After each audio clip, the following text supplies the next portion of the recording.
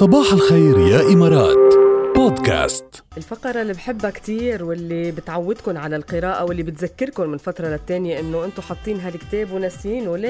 ليش فتحتوا الكتاب بلشتوا بأول كم صفحة وبعدين هملتوه تركتوه على المكتبة او على الطاولة او على طاولة السفرة بالبيت؟ لا، لازم ترجعوا تقروا ولو كم صفحة هيك قبل ما تناموا. كتير مفيدة وكتير مهمة لإلكن ولصحتكن وبتناموا بسلام.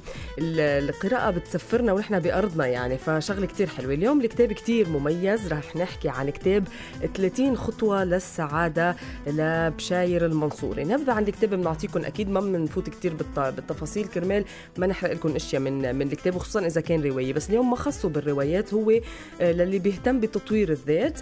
طبعا الكتاب مهم كتير ولكل يلي بيهتموا بتطوير الذات ويلي عم يفتشوا عن السعادة والإيجابية بحياة تملأ ضغوطات والمسؤوليات.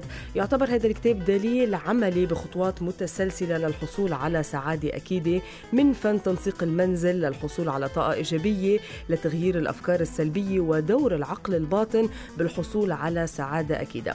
طبعا بتخلل هذه الخطوات اقتباسات من مختلف الأشخاص بكل ما يخص السعادة والإيجابية، وبس ناخد نحن كمان اقتباسات من أشخاص أو نكون كاتبين كتاب وفيه اقتباسات من أشخاص. هذا الشيء بيأكد أكتر وأكتر، بيساعدنا كمان نحن ناخد من هذه الاقتباسات ونتعلم ونستفيد لنحصل على السعادة. وهذه الحياة المليانة هلأ بالضغوطات وبالمسؤوليات وهيك، فنحن عن جد بحاجة نقرأ هيك كتاب خفيف وسلس ونظيف وناخد شوية طاقة إيجابية منه. طبعا المؤلف اشتغل كتير على هذا الموضوع ولتطبقوا فن السعادة اللي بتمثل ب30 خطوة رح تغيروا حياتكم، رح تصير حياتكم مليانة بالصحة بالسعادة بالحب.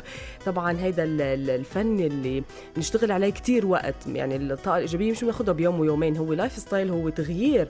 حتى التأمل، عم يحكي عن التأمل، بيحكي عن اشياء تانية بنقدر نطبقها بحياتنا. بيتناول الكتاب مواضيع مرتبطة بالسعادة، طرق مختلفة كمان، بيشمل قيم إنسانية واقتباسات حلوة كتير تبعت لكم الإيجابية. لازم تشوفوا هذا الكتاب وتقروه لأنه كتير مفيد ومهم. لبشاير المنصوري 30 خطوة للسعادة.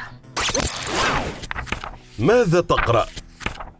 عم برجع على الرسائل على 708. والله كتار المرسليننا، عم جرب نتصل بيساعدون، عم جرب اتصل كمان برقم يخلص ب66 لدردش أنا وياكم، شوف شو بدكم تسمعوا. سمعكم في طلب مميز كان واصل من شوي بس ما بعرف إذا رح تردوا لأنه رح لبي هيدا الطلب. سعدون صباح الخير. يسعد صباحك أستاذ. كيفك اليوم؟ كيف صباحك؟ يخلي لي اياك. والله صباحي ما في احلى منه مع راديو الرابعه. ان شاء الله دايما بضل صباحك حلو. سعدون، انت من جامعه اياهن، الافعال ولا الاقوال؟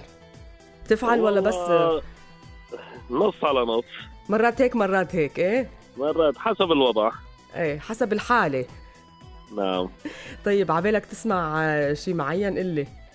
والله حابب اسمع، يعني هي الراديو الرابعه شو من على طول استمع فيها، يعني كله ولا في احلى من هيك سمع، بس حابب هيك لطوني حنا. طيب نحن هلا رح نختم الساعه الفيروزيه مع غنيه لفيروز، ان شاء الله بالساعه القادمه رح سمعك شيء لطوني حنا. تكرم عينك. يخلي لي اياك يا اختك، يسعد صباحك. وصباحك الحلو. الى اللقاء، نورتنا. يخلي لي اياك. ثانك يو، باي باي.